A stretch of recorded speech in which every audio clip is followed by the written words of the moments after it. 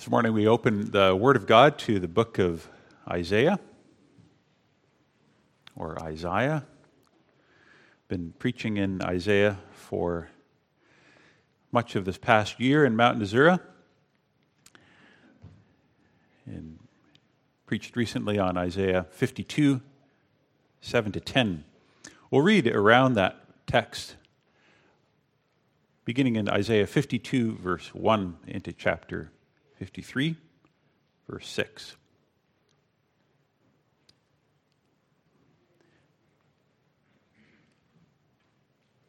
There we find God's word. Awake, awake, put on your strength, O Zion. Put on your beautiful garments, O Jerusalem, the holy city. For there shall no more come into you the uncircumcised and the unclean. Shake yourself from the dust and arise. Be seated, O Jerusalem. Loose the bonds from your neck, O captive daughter of Zion. For thus says the Lord, you were sold for nothing, and you shall be redeemed without money. For thus says the Lord God, my people went down at the first into Egypt to sojourn there, and the Assyrian oppressed them for nothing. Now therefore, what have I here, declares the Lord, seeing that my people are taken away for nothing? Their rulers wail, declares the Lord, and continually all the day my name is despised. Therefore my people shall know my name. Therefore in that day they shall know that it is I who speak. Here I am. How beautiful upon the mountains are the feet of him who brings good news, who publishes peace, who brings good news of happiness, who publishes salvation, who says to Zion, your God reigns. The voice of your watchmen, they lift up their voice. Together they sing for joy. For eye to eye they see the return of the Lord to Zion.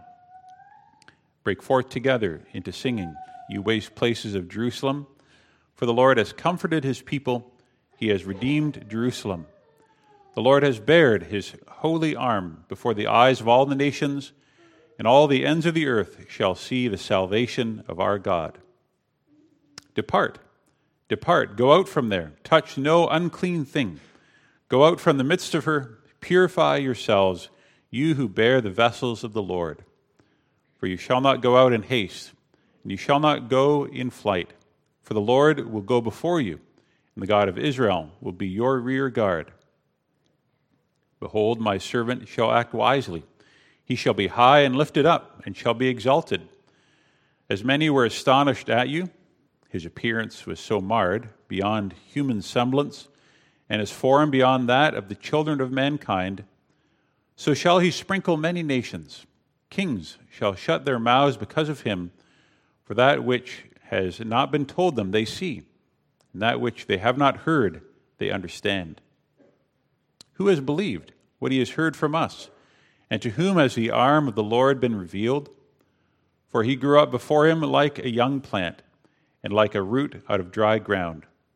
He had no form or majesty that we should look at him, and no beauty that we should desire him. He was despised and rejected by men, a man of sorrows and acquainted with grief. And as one from whom men hide their faces, he was despised, and we esteemed him not. Surely he has borne our griefs and carried our sorrows, yet we esteemed him stricken, smitten by God, and afflicted. But he was pierced for our transgressions.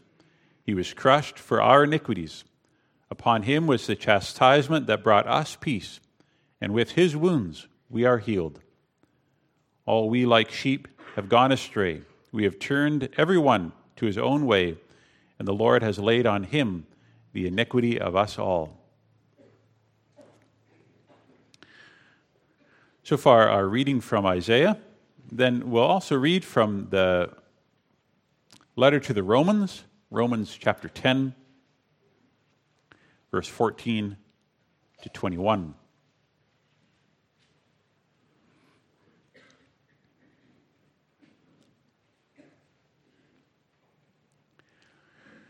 Romans 10, beginning in verse 14,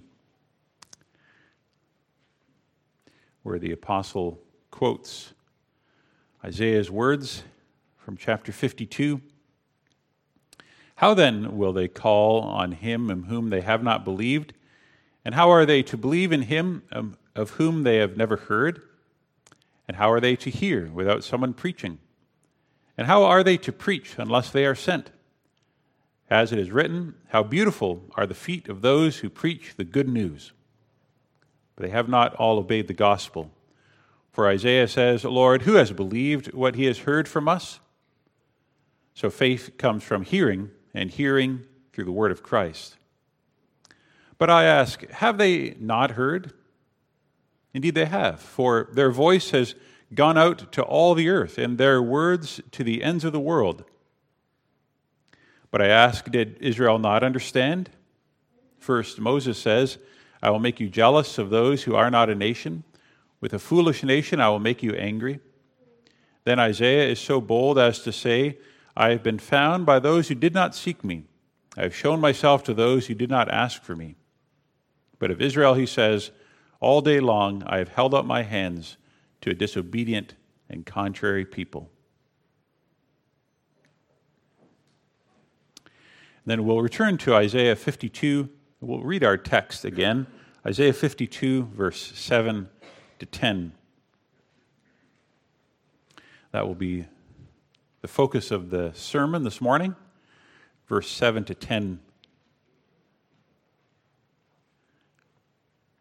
How beautiful upon the mountains are the feet of him who brings good news, who publishes peace, who brings good news of happiness, who publishes salvation, who says to Zion, your God reigns. The voice of your watchmen, they lift up their voice. Together they sing for joy. For eye to eye they see the return of the Lord to Zion. Break forth together into singing, you waste places of Jerusalem. For the Lord has comforted his people. He has redeemed Jerusalem. The Lord has bared his holy arm before the eyes of all the nations, and all the ends of the earth shall see the salvation of our God.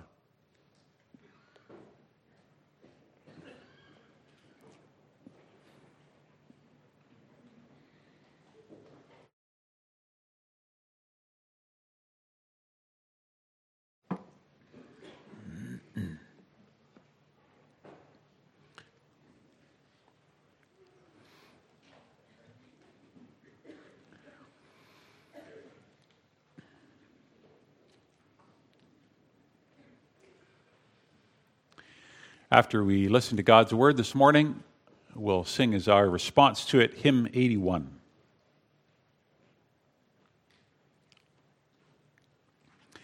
Beloved in Christ, we're about to do something very old-fashioned. It's not often anymore that people will sit down for 30 or 40 minutes and just listen to another person talking without interruption, without visual aids, without any active engagement with the audience. But that's what a sermon is. And so a sermon is an old-fashioned curiosity in the age of YouTube and TikTok. For those are the ways that we get entertained, informed. So the question is sometimes asked in our time, do sermons still matter? How can a preacher actually expect to get his message across in this way? If a sermon was a web page, wouldn't you be clicking and scrolling to get away as soon as you lost interest? I think we would. And yet, if we have ears to hear, the Lord God has something to say. For God tells us that preaching has power. Through Isaiah, God says that he will use the spoken word to communicate good things to his people. And more than from any other source, Paul tells us in Romans, faith comes by hearing the word. And all that makes sense because our God is a speaking God. Just consider how the Lord is speaking, talking, right from the beginning of time. He calls all things into being, words with power. And how he speaks through every following century, talking to his friend Abraham, teaching Israel, warning through the apostles and the prophets. It's what God does, not just to make his point, but he speaks to communicate his love. The humans who bring his message are weak and ignorant men, yet God will use their words. If the text has been read clearly, if the passage has been explained properly, if Christ has been lifted up, then the preacher's words can be received as what they really are, the words of the living God. That's what we see happening in our text too. God sends one of his messengers to Zion, someone to announce glad tidings. It's the same gospel message that we get to listen to, and one that makes us think about how we receive that preaching every Sunday again. What is the good news, beloved? What does God want you to do with it when you hear it? I preach God's word to you from Isaiah 52. On this theme, God sends a preacher of his good news to Zion. We'll look at the waiting people, the reigning God, and the growing praise. Imagine for a moment that you are living in a city that's under siege. Maybe a city in present-day Ukraine, surrounded by Russian tanks. Or living in Nazi-occupied Netherlands during World War II. Under siege and under threat, you wait anxiously for any news of deliverance. You live for that day when you hear that a friendly army has broken through that circle of invading troops. They're coming to set you free. If they can do that, there is hope. If not, then all is lost. Well, it wasn't long ago that Judah had endured such a siege, one thrown up against Jerusalem by the Assyrians. The enemy came, they made a lot of noisy threats, and their armies looked ready to starve the city into submission. King Hezekiah and the rest of Jerusalem had very good reason to be terrified. But then another army came passing through the area, the forces of the king of Ethiopia. The Assyrians withdrew a little ways from Jerusalem and came to Libnah, a city not far from the capital. And there, while the Assyrians camped waiting for battle, the angel of the Lord went out and killed 185,000 of the enemy. And that was the end of the threat to Jerusalem. And just think of how that news would have come to Jerusalem. Messengers would have raced from Libnah to Jerusalem carrying that astonishing report. Somehow the enemy has been destroyed. The threat has disappeared. Hearing the message, you might have thought that it was too good to be true, and yet it was true. God delivered his people once again. Well, that's the kind of scene that is unfolding in our text, as God sends a messenger to his people concerning a great victory. How beautiful upon the mountains are the feet of him who brings good news. And what makes this news so good is how bad the situation had been. That's what Isaiah describes in the first part of this chapter. He says, Zion has been defiled by the uncircumcised and the unclean. Verse 1, she has been enslaved with chains around her neck. Verse 2, she's been sold for a pittance. Verse 3, she's been oppressed and mocked. Verse 4 and 5, both Egypt and Assyria have treated Judah like she was worthless. But not for long. God cares too deeply for his people to ever leave us ruined and hopeless. God is the unfailing strength of the weak, the mighty Savior of those who need rescue. We need to hear that message, and so God sends his preacher to Zion. In our text, Isaiah pictures him as a lone runner, a man crossing the hills on his way toward Jerusalem. When there was going to be a battle nearby, that's what people in the city under siege would have anxiously looked for afterwards. They would have looked to the hills for a sign of hope. And if you looked out onto the hills and you saw the a bloodied gang of survivors barely holding on until they reached safety, you would know at once the battle was lost. But if you saw a man running and he's got a spring in his step and energy to keep going and even to speed up as he gets closer, that would be the most beautiful sight, heartening, encouraging. How beautiful upon the mountains are the feet of him who brings good news. This messenger is coming to announce God's great victory. And for the people who are waiting, this messenger has beautiful feet. Not because his ankles are especially attractive or his toes so tantalizing, but because it's his feet that have carried him here to bring that amazing news of the Lord's work. The people are so glad to receive him. And then the news quickly spreads. For men are standing on the city walls. In that time, watchmen always patrolling morning, noon, and night. Scanning the horizon, they would look for approaching enemies. They would watch for any allies drawing near. They were the front line of response.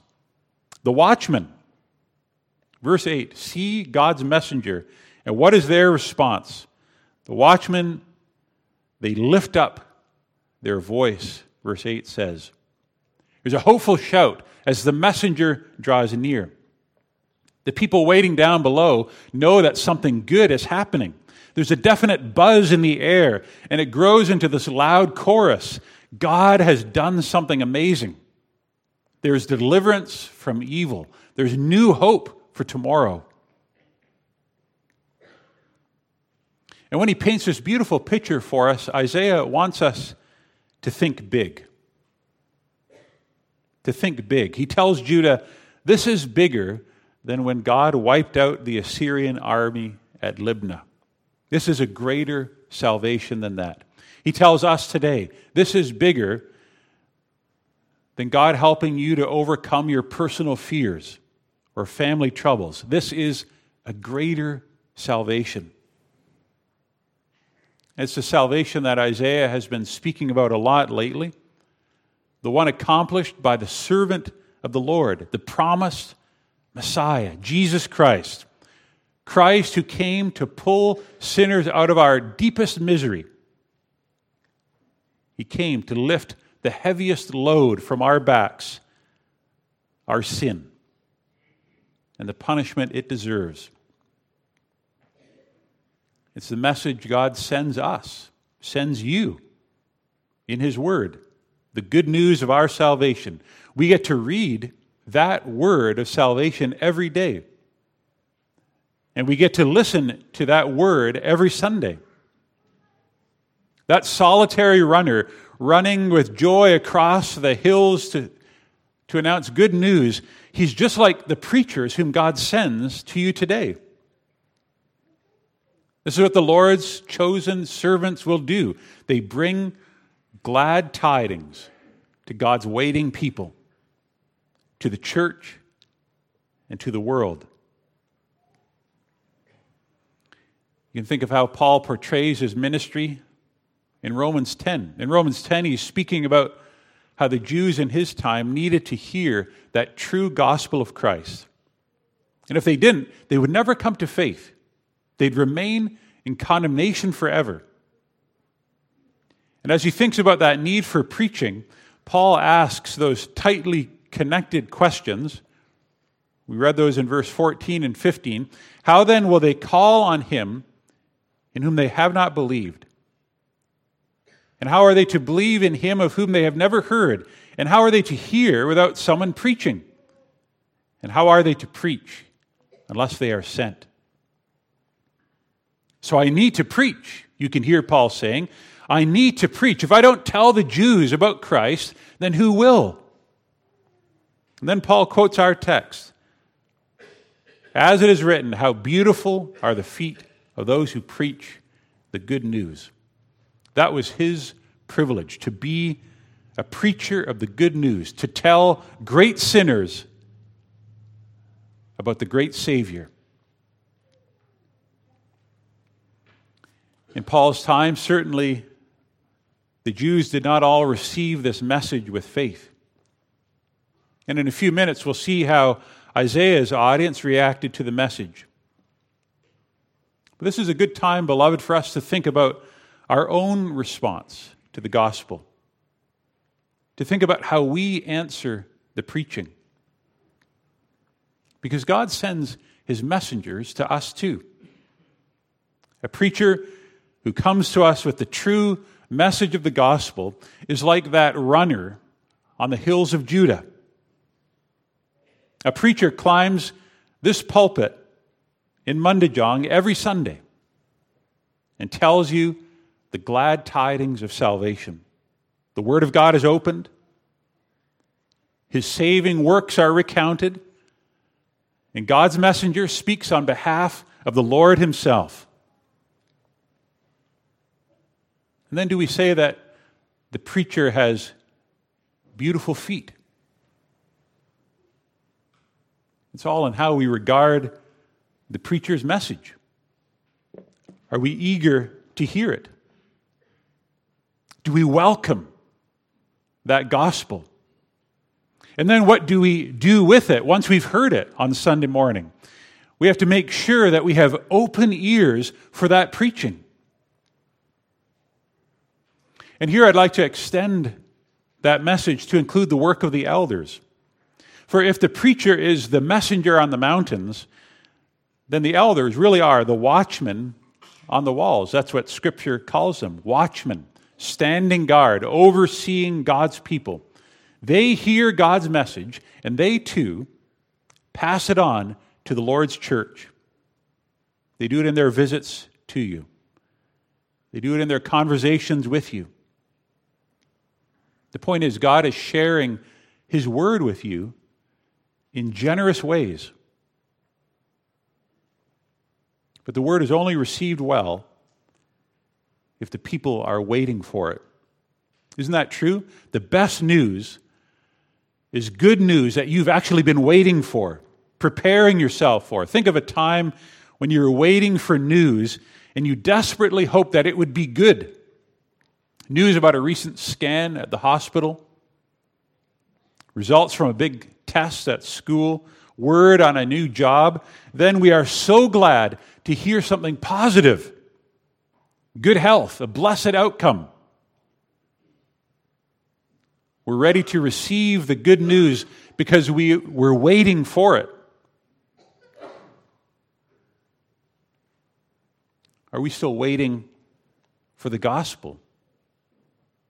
Eager to hear it? Do we come to church this morning hungry to hear the word of God? When it's something good that we've heard many times, it's hard to get excited. To you and me, it will be good news only if we realize how much we need it. How much we need the Lord every day, every hour. So cherish what it means, the gift of God's grace, entrusted to you, a sinner.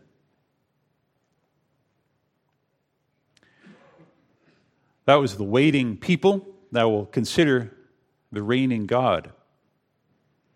So God sends his preacher across the hills toward Zion. He's running swiftly, running gladly. And what is his message? He says to Zion, verse 7, your God reigns. At first, that's a surprising word. We expect God's messenger to say something like, your enemies are toast. Your city is safe. But instead, he announces the reign of God. And beloved, reflect on why that really is the best news. News worth celebrating. It is because there are many moments in life when the only thing that we see is what's directly in front of us. This trouble at home. It's all we see. This medical test. This disappointment, this anxiety, this sin. And in those times, we haven't rejected the idea of God being sovereign. We haven't denied that God is involved in this hard moment, but that truth doesn't move us. The same for Judah, harassed by enemies, slated to go into exile before long, devoid of hope. God must have seemed a world away. And that's exactly what Judah was saying. You can think of Isaiah 40, where the prophet admonishes the people, "Why do you say, O Jacob, and speak, O Israel, my way is hidden from the Lord?" Nothing worse than feeling forgotten, forsaken by others, and forgotten by God. But here comes God's messenger, and this is his good news in a nutshell. Your God reigns. The Lord is still on his throne. Your king has not died. He's not been replaced by someone else. But your God reigns. That means that God has established his kingship over all. When Judah was dreading Assyria and then Babylon and then the next enemy, they could know your God still reigns. When we fear all manner of things in this life, from the uncertainties of our health to the weight of our sin and guilt, the gospel tells us your God reigns. Don't forget it. Don't think that this changed when you weren't paying attention. God is still directing every event in your life. In every event in human history, in his goodness and his wisdom, you are secure. You are free through God's power. It's only a 3-word message for this preacher. Your God reigns.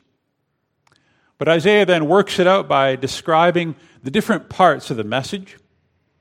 God's messenger comes flying over the hills, and as soon as he's within earshot, verse 7 says, he publishes peace, or proclaims peace. It's one of Isaiah's favorite words, peace. And it stands for the wholeness that God restores. There is the end of war. There is the removal of enemy threat, the cancellation of internal strife. Yet it is much more. Real peace goes deeper than surface realities. It's deeper than Judah's politics, peace. It's deeper than your mental state. God's peace, under God's reign, means that God is putting all things right. Not just among the nations, and not just in your heart, but fundamentally. God creates peace through Jesus Christ. Christ has reconciled us to God so that he has become our Father. God's preacher comes publishing peace and bringing good news of happiness. Verse 7. Good news is a message that makes people happy. It's a word that people receive with joy.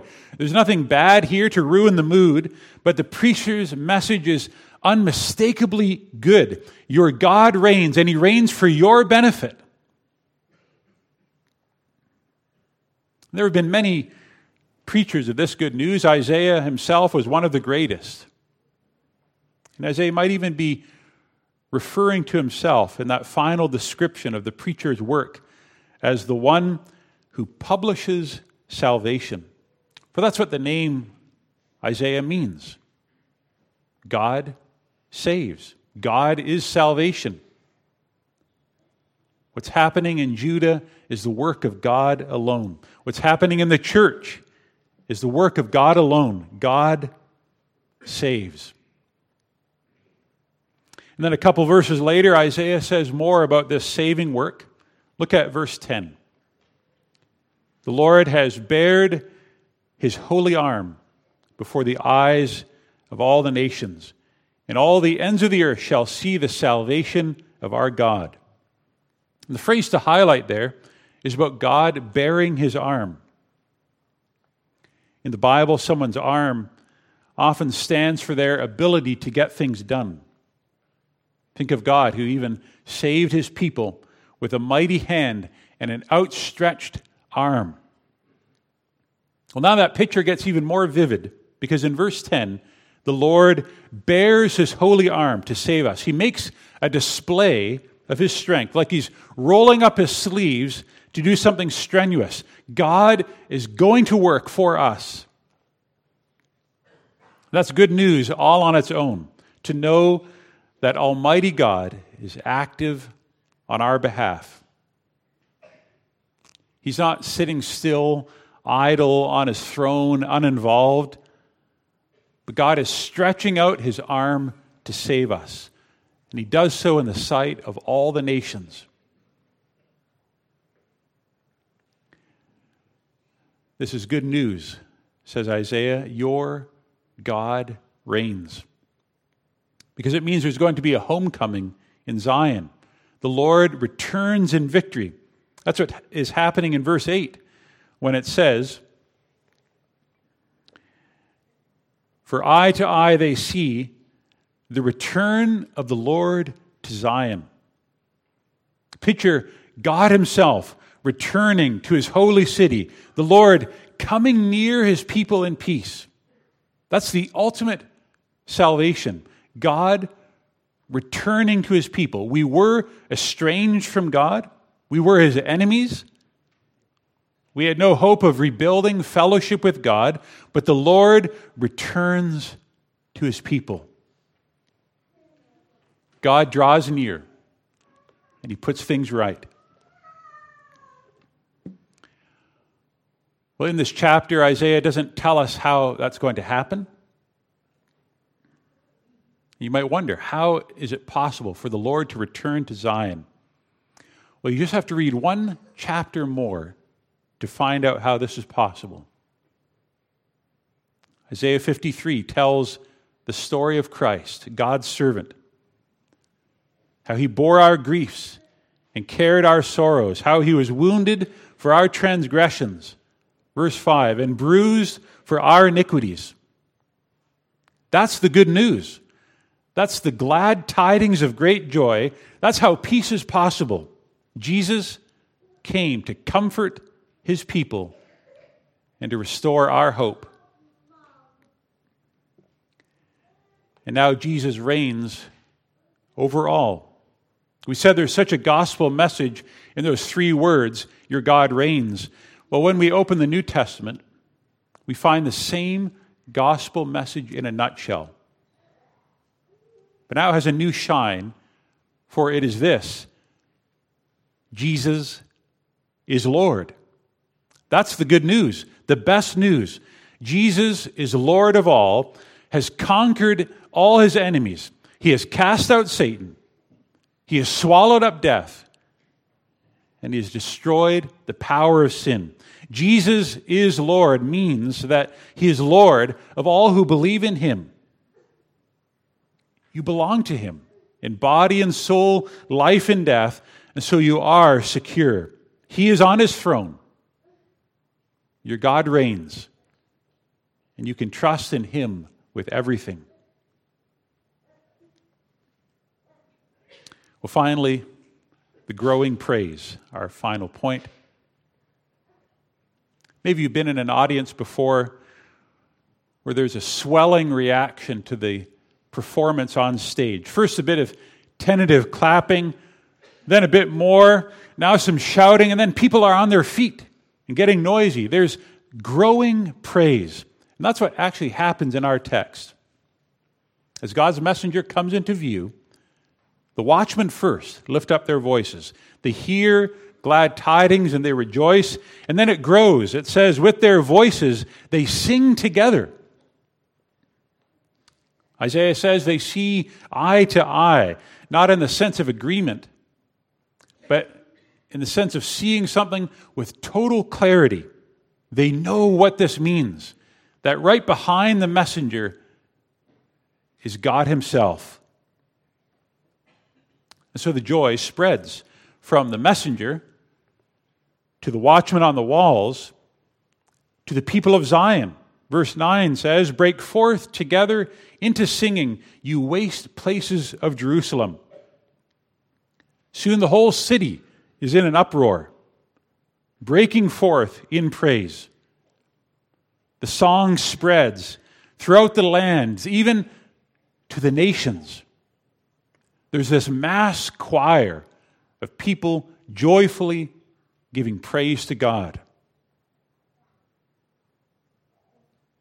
Beloved, that's a good point as we close to revisit the question of our response to the preaching.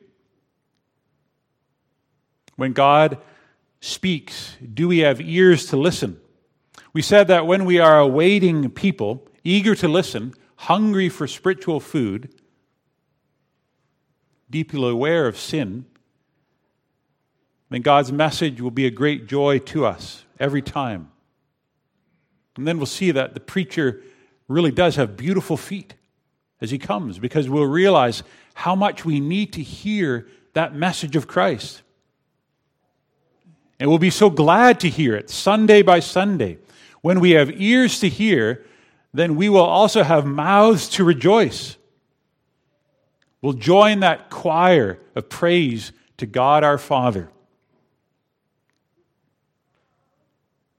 But is that how we receive it? Isaiah preached for a long time, and he didn't always get a good response.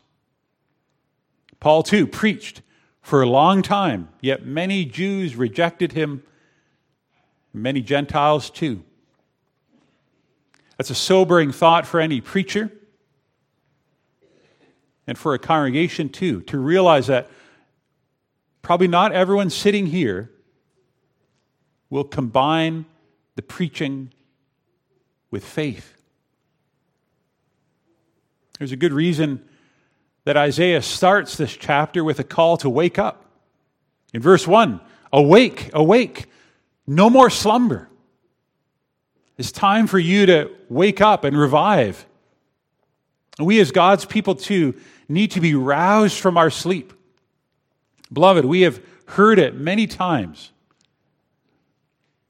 But are you awake? Are you awake to what God offers you in the gospel? Does it move you? Or are you bored? Or do you live like you are bored with God and bored with Christ? Doing your own thing and going your own way. It's time to wake up. May your life and my life be marked by growing praise, by a rejoicing in the Lord, by a slow but sure increase in our love for God. Let your life be filled with an increase of worship, a rising trust, a greater dedication to God's word. For this shall always be true. Your God reigns, and Jesus is Lord. Amen.